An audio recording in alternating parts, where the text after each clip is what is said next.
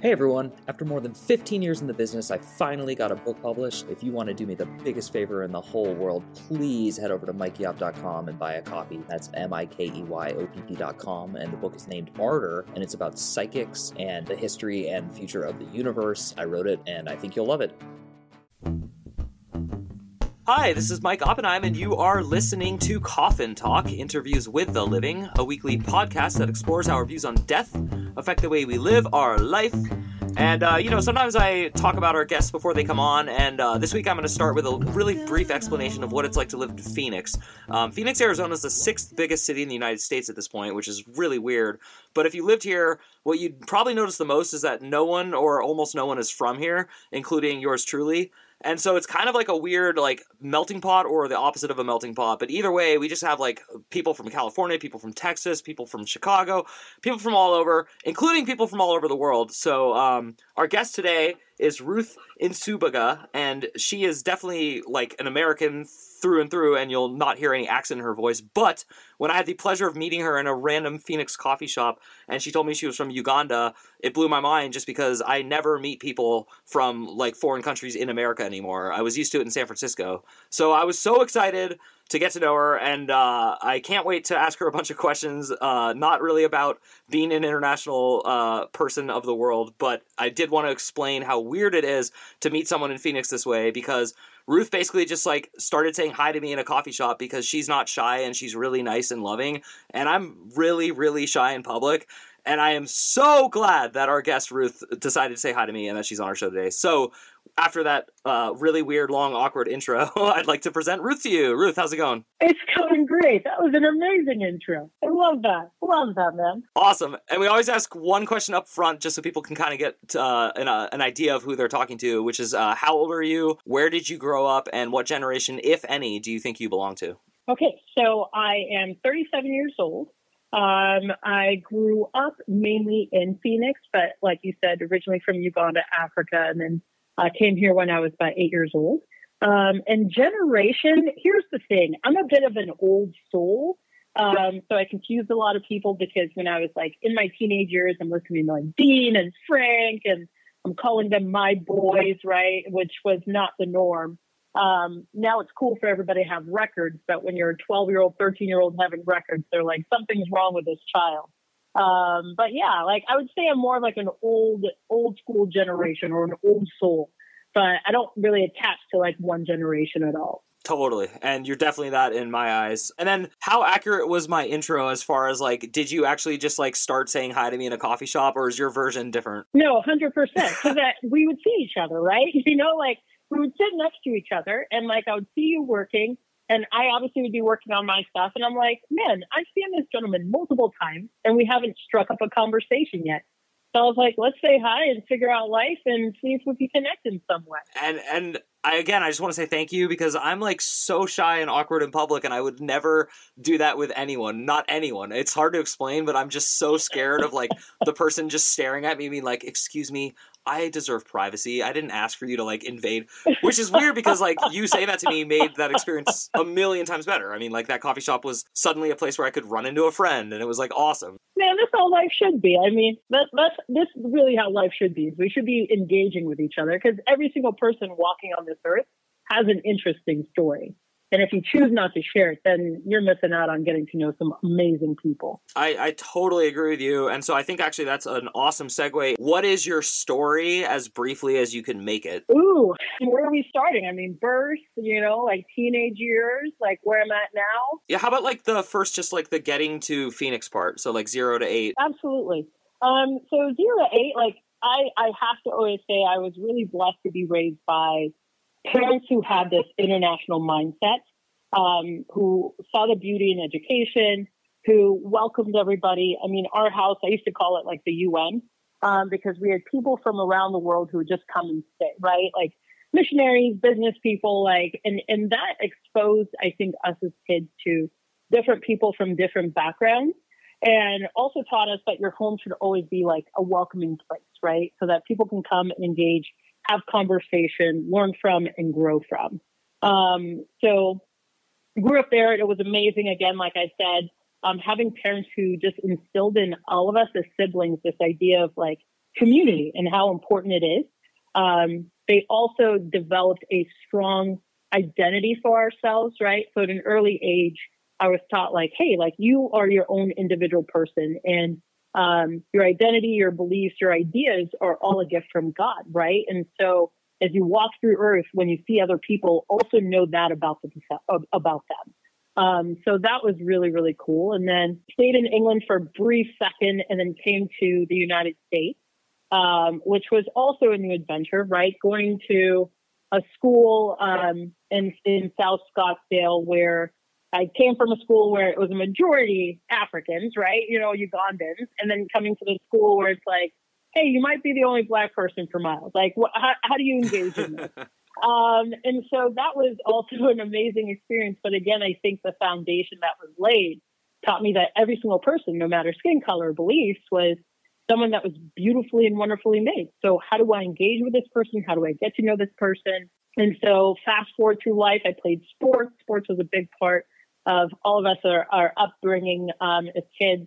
Our parents always taught us your job is your school and then whatever sport or activity you decided like be a part of. And so focused on that, but learned so much in regards to like determination and discipline. Work ethic a lot of work ethic was developed from sports in school, and played soccer, played basketball, did dance. Like I said, a little bit different as a kid. I joined this group called Broadway Babies. I was probably the only person under the age of 60.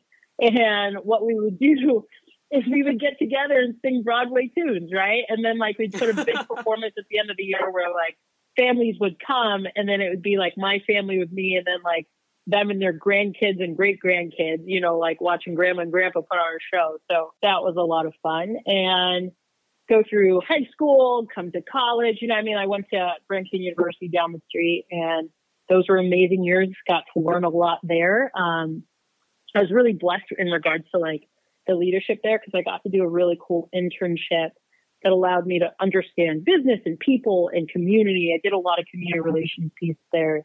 But yeah, that's a quick synopsis of all my craziness. That was really good. And that was quick. The only other question I want to ask about the international stuff is, what's like the one thing that you have that someone like me who's just born in America and lived here my whole life doesn't have? Like maybe I could get it at some point in my life, but what's like a natural thing you have from having that dual perspective? I think the beauty that Uganda gave like me and my siblings, or just our perspective, is a clear understanding of what joy is. Joy is not dependent on what your house looks like, what kind of car you drive. You know what I mean? Like this value-based thing that we see around the world. Like your joy is based upon like you understanding who you are, and then like being able to see the beauty in the mess. Right. You know, so even just different situations like in life, people would be like, the sky is falling. And I go, yeah, but we're alive, you know, like, all right, let's figure out how to navigate this. But that also comes from an international mindset and being raised with, my parents were heavily involved with working with orphanages. And so if it overflowed, then some of the kids would come stay with us. But what you got to see is kids who have absolutely nothing but are smiling ear to ear.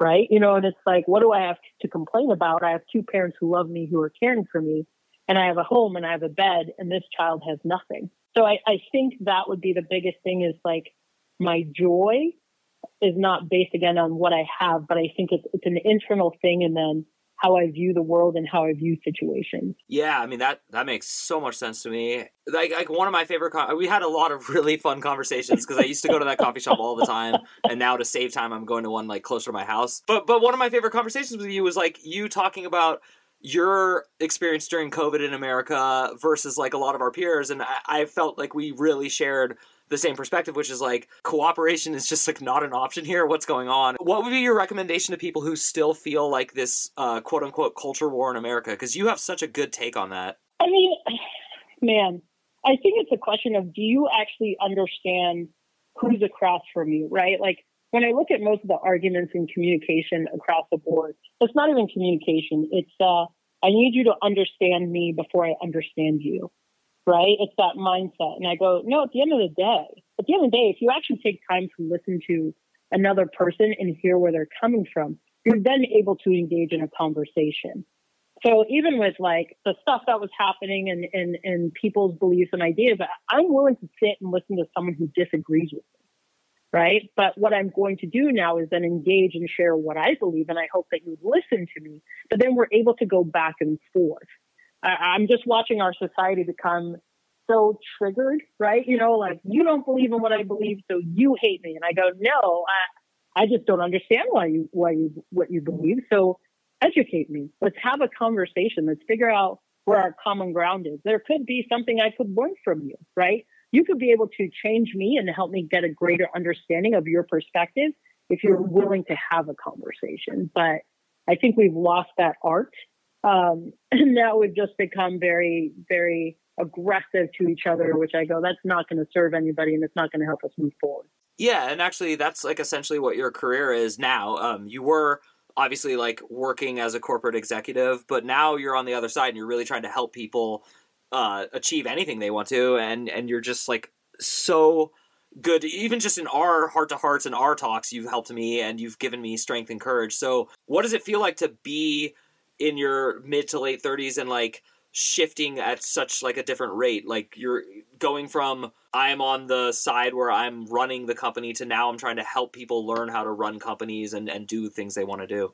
Oh, it's absolutely nerve-wracking. Like, I always want to be honest with people, because it's like, people are like, you're insane. Like, you're quitting your job, you know, it's comfortable, you know what you're doing your day to day, to then now go and like be in an uncertain market, helping people hopefully get better. Right. You know what I mean? Like, that doesn't sound like it makes any sense.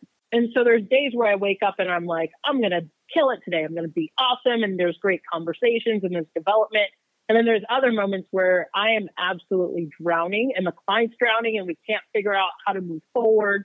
And in those days I go, you know what, just take one step forward, you know? And so I always tell people, I always recommend having a statement about your life, right? Like, that guides you through things, right? So I have two statements that guide me in sort of how I operate. The first one is, be a party and a half everywhere you go. And that's, you know what I mean? Like, that's something so simple. Yeah. But it's allowed me to like, hey, let's find the joy in this. Let's find the happiness in this. Let's find, even if it's like a really sad situation, let's find the hope, right? Or something that we can hold on to so that way we don't stay down there. And then the second statement I have is a little aggressive, but it's ball to the wall. And what that means essentially is like, whenever I get scared or ever I get stuck or a decision or paralysis by analysis, I always tell myself, just take that step. Whatever step that is that comes to my head, just take that step. And then another step will eventually show up. And then you take that step, and then another step. And so those two guiding principles of essentially like helping me navigate this, even though I am scared and nervous, I know that, one, I'm going to have fun doing whatever I'm going to do. I'm either going to fail like in a beautiful way or I'm going to be successful with joy. But either way, I'm going to push forward. It's a little unnerving sometimes, right? Where you're like, hey, like, it'd be nice to have a steady paycheck, right? And that comfort and that security. But then I also go, man, like, I just got 5 clients to pay. You know what I mean? Like, it's I've helped people. I've developed people. I'm in something that I'm passionate about. And when I wake up every morning, I'm excited to learn something new or help someone get from point A to point B, give a different perspective. So there's always something that is either teaching me or I'm teaching someone else, but there's forward movement, which I appreciate now. That's so cool. And hearing you say you get nervous would be like hearing Michael Jordan say he gets nervous. It's just like blows my mind. I know all humans suffer from humanity, but it's like you're not like cocky or overconfident. You're just like a really nice level of confidence. And that's what I was like, you know, in the very beginning of the intro when I'm saying like you had the confidence it takes to be like, hey, obviously we're going to get along. Like we're in this coffee shop. So let's just like strike up a conversation. And I just thought, I don't know how to explain it. It's like, to me, that's brave, even though that is like the answer to like most human problems is like, look over to the person to your right and just say hi. You know, when they make you do that at like things like if you're at like a big church event. Oh yeah. Yeah. And you're like, Yeah. It's like, tell us your name. You know what I mean? Like go through that whole thing. But here's the thing though. What's the worst that can happen, right? You look at me and you say, I don't want to talk to you. I go, all right, cool. And the next time I see you, I'm not going to engage, right? But look what has developed from us just even being able to say hi. Because you could have been like, hey, I'm busy. I got deadlines, you know? And like, but you took the time to engage and have the conversation, right? And then friendship has developed. But it's like the worst can happen is I get denied. All right, cool. Let's keep it moving. There's 20 other people in this coffee shop. Let's get to know them. Let's make some friends. Let's hang out. That's so cool. So I guess this is a weird question. I've never thought to ask anyone this, but which came first for you? Faith in having faith, or like the I have to have faith to have faith? Ooh, I'm gonna flip it. I'm gonna say what came first is seeing people with faith, right? So again, it goes back to like my parents and like my grandparents, like seeing people with faith who like faced situations and reacted differently than what like everybody else was doing, right? You know, like it's that idea of seeing someone walk completely different than the culture, or even like internally, you're like, hey, I'm scared, right? I'm scared about this situation, but then you see your parent just like, all right, let's take this to the Lord and have this like calming peace about them where it's like, the house is on fire. Yes, that's totally fine, but we're going to make it through. And then you look at that and you go, that's so different. That's so different than internally than what's happening to me.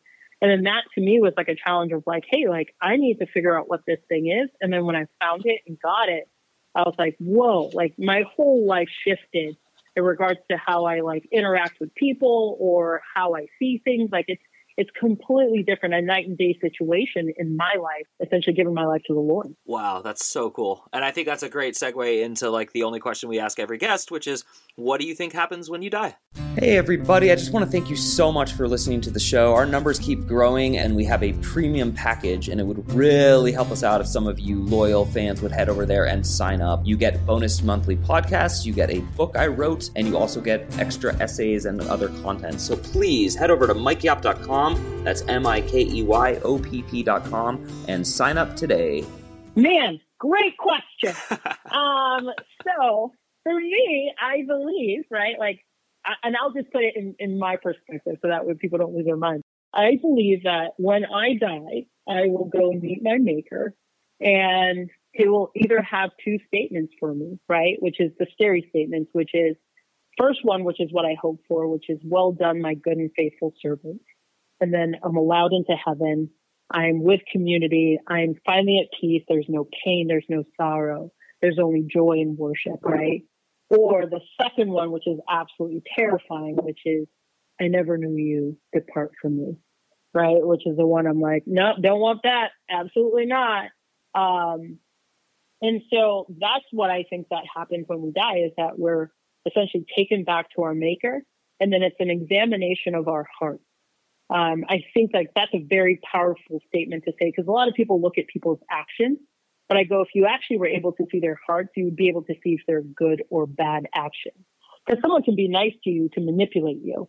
Someone can be nice to you to get something from you, right? And so I always point back to the fact that God's able to see our hearts. So he's able to say like, yeah, you look like this really nice person in the world. You donated all your money, but on the back end, you were spiteful. You were mean. You were, you know what I mean? Like all these different things. So it's not even like measuring in the way that we think it's going to be measured, right? It's going to examine our hearts and say like, yeah, you were for me and you cared for my people and you were intentional about loving me and following my laws, or get away from you. Never knew me. You never knew my laws. You never took care of my people. You never fulfilled my commandments. Like that in itself is terrifying. And so, but it's also encouraging, right? Because for me, I go, I know who I belong to. I know what the expectations are essentially of my life. So I just need to walk boldly through them. Wow. I love that answer, and I love the way you explain it. I knew you'd be a great guest because you're just really good at concise yet deep statements. And it's been fun like asking you and hearing you on a recording instead of just in a coffee shop. And so actually I want to go even deeper to like what in American culture at least, or I guess I should say Western academic culture to be more exact, we call intersectionality. I see the two biggest issues when it comes to like human violence would be over race and over religion. You spoke of the unique experience of being a Black person in Phoenix, and then also you have the unique experience of being religious in a world that is like often anti-religious or too religious in one way or another. You're very peaceful. You don't seem to give a crap about either one as far as like your identity, politics, or anything goes. So I'm curious, like, what is it like to see so much conflict over these two things that are so good for you? Yeah. For me, I would say the biggest thing is that it actually breaks my heart, right? Because at the end of the day, I think that so many of us have forgotten what the actual issue is. And it's very much self-focus or selfishness that's coming forward with these issues, right? It's not even the idea of like, let's actually address what the issue is. There's money exchange. There is people not caring for others. There's people making assumptions in the conversation.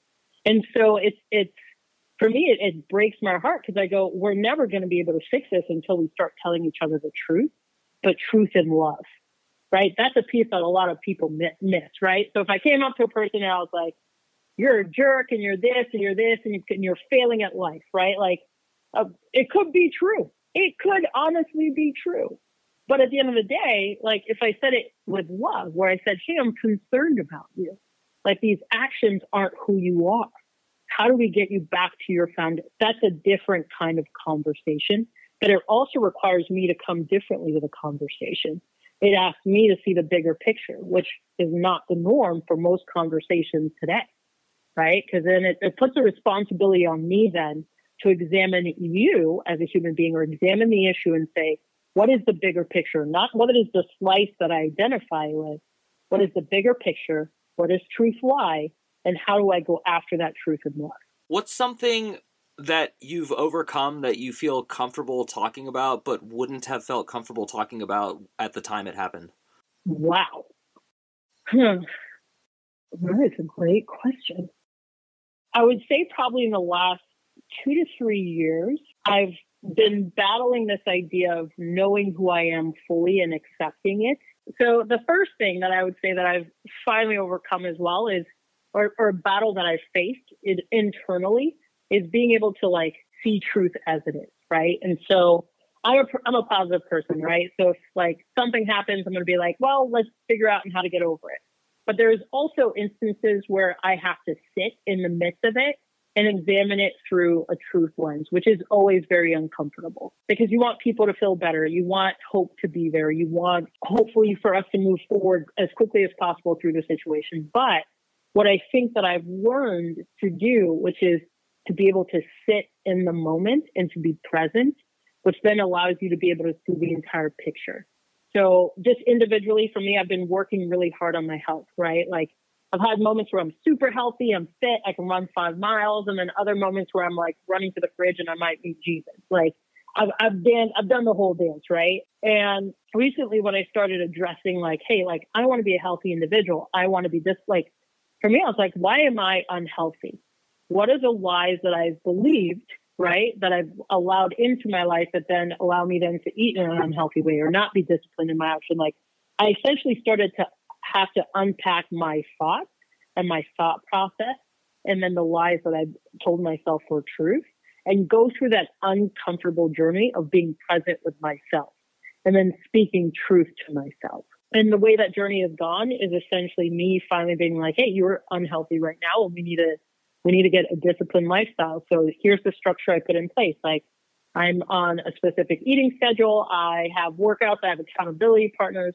But then there's also the mental and emotional part where I'm reading books like I love Atomic Habits or things like that, where it's like, it gives you a new skill and a new perspective to be able to see something and then go after it. But like equipping myself then with tools to be able to speak truth to myself of saying like, hey, you failed today, but you don't fail twice. That's a statement that I live by now. So if there's a day where I'm like, man, that cake looks delicious, I'm going to have it. But then tomorrow I don't fail twice. This is the expectation so that I continue to have healthy habits in my life, but attacking something that I want to go after because I've set realistic goals with it. Versus the up and down of like, I'm really healthy and I'm doing great. And then something emotionally happens. Because I realized through this whole process, I'm an emotional eater. Growing up in an African home, like you had a tough day, here's a delicious meal. You had a great day, here's a delicious meal. You've shown up, here's food, right? Like food was something that like we congregated around, we had conversations around. Like that's where we had our politics. That's where we had our tough conversations. That's where we cried. There was food usually present. And so what I found is I had associated food with comfort. And so I had to walk through that and get that situated and say, no, food is something that I use to fuel my body. And there's certain things that are absolute delight, but it doesn't mean I have to have them every single day. So that was an interesting process for me. I'm on this journey. I'm on track, which is a beautiful thing. But I think that I finally put the systems of health into it and did the emotional and psychological work in order to have it be successful. Yeah, that was an incredible answer, and that was very deep, and I definitely share so much of that journey with you, and also I gained a lot of insight into myself by hearing you talk about it. I've thought a lot about how hard it is that every culture on earth celebrates with food, and celebrations can be abundant. Like you mentioned joy, and like every day there's a reason to celebrate if you're doing it right. Yep. There does have to be like a limit to your association with food in particular as a celebratory material, or alcohol, or whatever it is that, you know, you like if you're a human being here. So yeah, I love that answer. I thought that was incredibly deep. And it's just exactly why I wanted to have you on, which is I feel like you get the process of getting, and that's where I am. I'm 41. And like most of us, I mean, even if you're like in your 70s, I can't imagine that you're not still thinking like, how can I make this better? How can I change and enjoy life even more? Once you start thinking about making positive changes, you're on this track. So, and that's what the show's for. The show's for people who think about that. We always give our guests the floor at the end of the show. I love this part of the show. It's my favorite part, to just let you kind of give your little piece to the world. Well, I'll give a hopefully motivational one. To your speaker or to your listeners, I think it's important to, number one, right, every single person should figure out what they believe or have a belief of higher power. I think that allows you to operate with rules that allow you to know how to engage with people, but also how to serve people. And then it also puts expectation on your life.